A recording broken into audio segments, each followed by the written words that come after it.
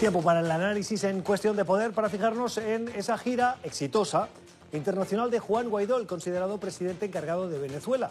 Tras pasar por Colombia, Europa, con diversas capitales y reuniones de primer nivel, por Canadá, terminó en Estados Unidos, donde aún tenemos esas imágenes frescas de una ovación histórica de los dos partidos, es decir, bipartidistas, de republicanos y demócratas, en el discurso del Estado de la Unión y esa reunión en la sala oval de la Casa Blanca.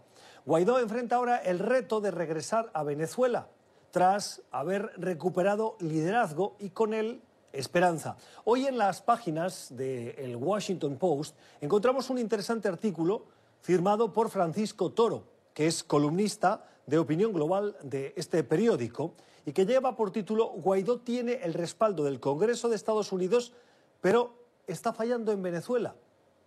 Saludamos a Francisco Toro a esta hora de la noche aquí en Cuestión de Poder. Señor Toro, gracias por estar con nosotros. Bienvenido. A ustedes.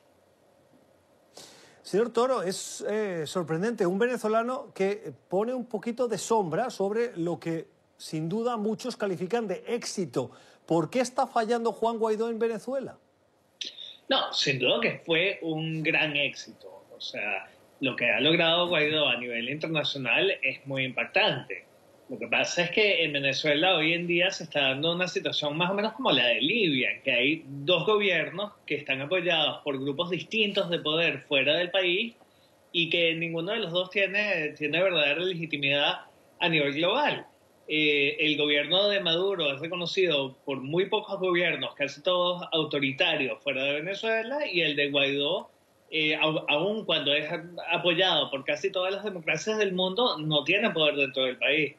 Entonces, el artículo mío se trataba más bien de analizar qué es lo que ha pasado con el reto que quiso presentarle Guaidó a la autocracia de Maduro y por qué no ha tenido éxito. Usted en su artículo habla de venezolanos resignados a esa situación en las que estos venezolanos ven a Guaidó con una cierta esperanza, pero conscientes de esa resignación, de esa situación en el país que parece que no va a cambiar. ¿Va a cambiar algo gracias a esta gira internacional o realmente las cosas van a continuar igual y lo que ha hecho Guaidó es reforzar su liderazgo, pero nada más? Bueno, Guaidó está en una situación muy complicada como toda la oposición venezolana en el sentido de que su meta inmediata y principal es sencillamente mantenerse en libertad y no terminar en una cárcel. Hay muchos líderes de oposición venezolanos que están hoy en día encarcelados por el régimen. Entonces, ¿de qué se trataba la gira? En gran parte se trataba sencillamente en alzar el perfil internacional de Juan Guaidó para hacer imposible encarcelarlo. ¿Cómo hace uno para meter preso a una persona que es recibida así en la Casa Blanca, en el Foro Económico Mundial en Davos, en Suiza?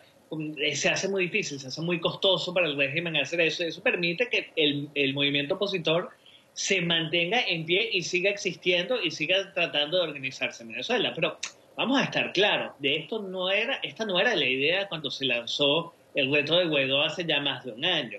La idea era que comenzaran una serie de defecciones dentro del régimen de Maduro, defecciones en serie, que llevaran hacia un cambio político y hacia una implosión de los apoyos militares al régimen. Eso no ha pasado y yo no creo que en Venezuela hoy quede mucha gente con mucha esperanza de que eso pase. El gobierno de Maduro ha tenido éxito en reprimir ese tipo de deserciones. Entonces, por eso es que los venezolanos que todavía están en Venezuela, en su mayoría, no están pensando en la política, están pensando en cómo sobrevivir de día a día. Y de eso se aprovecha en gran parte el régimen, que no necesita sacar a la calle a colectivos ni a la Guardia Nacional, porque la gente está dedicada a esa supervivencia y no a las protestas o manifestaciones. ¿Qué podría pasar? ¿Qué más podría hacer la comunidad internacional, Estados Unidos en particular, si, uno, impiden el retorno de Juan Guaidó, dos, lo meten en la cárcel o le hacen algún tipo de acoso que cruce de alguna manera líneas que hasta ahora parecían impensables? Es que es muy difícil porque ya la comunidad internacional ha jugado la mayor parte de las cartas que tenía en la mano. Ya las sanciones, tanto primarias como secundarias, sobre la industria petrolera están en pie. No queda mucho más que se pueda hacer. El gobierno de Estados Unidos declaró sanciones contra Conviasa, que es la aerolínea del régimen venezolano, pero bueno, tiene un impacto más bien menor. Yo creo que lo que podría hacer ya no es tanto el gobierno de Estados Unidos o de Europa, sino los otros gobiernos en la región podrían tomar un papel mucho más agresivo en términos de congelar cuentas y de congelar bienes y activos de personeros del régimen y de familiares y testaferros de personeros del régimen. Eso lo hemos visto en Estados Unidos, en Canadá y en Europa, pero por ejemplo en Argentina y en Chile no lo hemos visto. En Brasil se hace mucho más difícil. En Colombia mismo no vemos que en realidad haya habido gran progreso en ese sentido. Entonces, parte de lo que la comunidad internacional tiene que seguir haciendo, esto es un proceso que va a llevar tiempo, es un proceso gradual, es demostrando que hay poco que ganar apoyando al régimen de Maduro en el largo término. Hay que demostrar que hay poco que ganar apoyando al gobierno de Maduro, que apoyando al gobierno de Maduro uno lo único que hace es terminar arrinconándose y quedándose en una situación en que es muy difícil proteger los activos robados. A medida que eso se vaya logrando, yo creo que sí se hace posible imaginarse que llega un momento en que el gobierno de Maduro decida negociar en serio, cosa que nunca ha hecho. Pero, señor Toro, seamos claros, las sanciones las hemos visto y un cierto desespero también de la administración estadounidense, con divisiones internas dentro de la misma administración sobre cuál era la mejor vía a seguir, si la dura, la militar o la diplomática, ha sido el pan de cada día desde que Donald Trump llegó a la Casa Blanca y las cosas no han cambiado y Maduro continúa gobernando. ¿Nuevas sanciones van a hacer cambiar en algo al régimen de Maduro? Es posible que no, es posible que esto sea un problema sin solución. O sea, yo no estoy aquí para venderle soluciones mágicas a nadie. Ahora, sí es posible, sí hay alguna posibilidad de llevar al régimen a darse cuenta que solamente puede avanzar a través de una negociación, es cerrándole los caminos económicos más y más. Son sanciones que tienden a necesitar tiempo para tener efecto. O sea, hoy ves los ingresos del gobierno venezolano menguados, mañana más, puede llegar un momento en que sencillamente no tenga suficiente dinero y suficiente posibilidad para mantenerse en el poder. En ese momento se podría desarrollar una negociación, pero nada de esto es seguro, nada de esto es seguro. Lo que sí es seguro es que los venezolanos han sufrido y seguimos sufriendo. Señor Toro, una de las declaraciones más sinceras que se escuchó en la diplomacia estadounidense fue la que captó un micrófono que no estaba previsto que estuviese de una reunión que mantuvo el secretario de Estado Mike Pompeo con un grupo de líderes de la comunidad, en aquel momento era comunidad judía, con quienes habló sobre Venezuela y dijo en esa reunión, que tenía que ser privada, pero que acabó trascendiendo, que la oposición venezolana estaba profundamente dividida. ¿Quién dentro de la oposición quiere hoy que Juan Guaidó fracase? No, vamos a hablar claro. Cuando un miembro de una administración, cuando un miembro de la administración Trump habla de divisiones de la oposición, lo que está buscando es desviar culpa sobre su propio fracaso.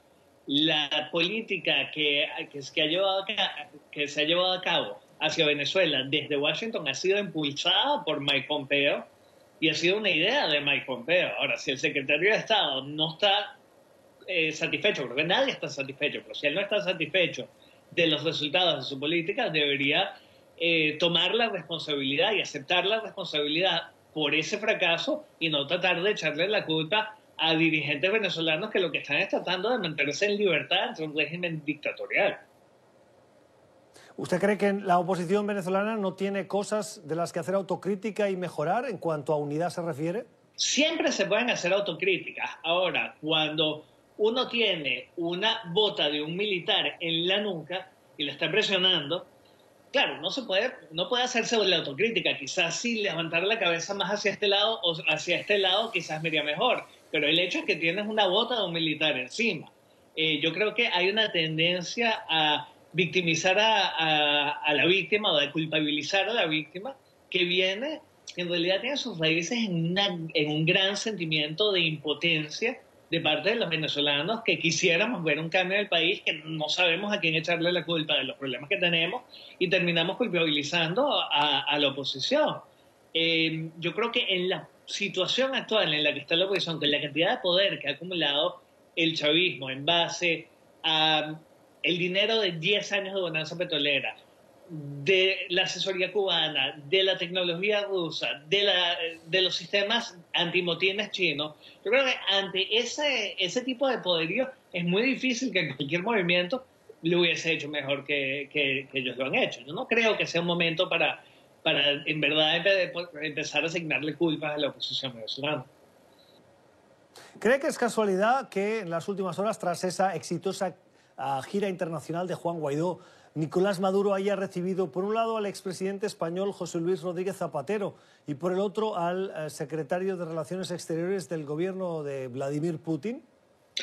No, ciertamente el gobierno de Maduro sigue teniendo y va a seguir teniendo estrategias para tratar de crear una leve percepción de legitimidad y va a intentar mesillas de diálogo en las cuales se hace un simulacro de una discusión con una oposición que no es la verdadera oposición, sino que es una oposición controlada por el régimen, porque es una estrategia que le permite, en cierta manera, y con los pequeños pedazos de la opinión internacional que aún le prestan alguna atención, simular, hacer una especie de simulacro de democracia. Pero creo que los venezolanos y la gente que más o menos entiende el tema venezolano no tienen ninguna duda de qué se trata esta jugada. Terminamos ya. Le quiero preguntar por este año 2020. ¿Va a haber cambios en Miraflores en algún momento de este año que acaba de comenzar? Miren, mi bola de cristal puede ser defectuosa y espero que lo sea, pero yo creo que el consenso que se ve hoy en Venezuela lo que parece mostrar es que el gobierno ha logrado una cierta estabilidad dentro de la miseria, que se ha logrado sobreponer al peor momento de la hiperinflación, permitiendo la dolarización de facto, que circule el dólar, el peso colombiano y el real brasilero. Y eso hace pensar que dentro de la miseria y dentro de la ausencia de Estado, que puede haber una permanencia de Maduro en el poder. Nadie quiere escuchar eso, pero no estamos viendo iniciativas que permitan pensar lo contrario. Es la opinión, el análisis de Francisco Toro, que es columnista de Opinión Global del Washington Post, que hoy publica este artículo en el que se refiere precisamente al éxito de Guaidó, particularmente en Estados Unidos, pero las dudas que genera sobre ese impacto que esto puede tener dentro de Venezuela. Señor Toro, gracias. Feliz noche. Gracias. Puede volver a escuchar esta entrevista en nuestro podcast. Estamos en Apple y en Spotify. Y hacer llegar sus comentarios al programa a través de la cuenta de Twitter CPoderNTN24.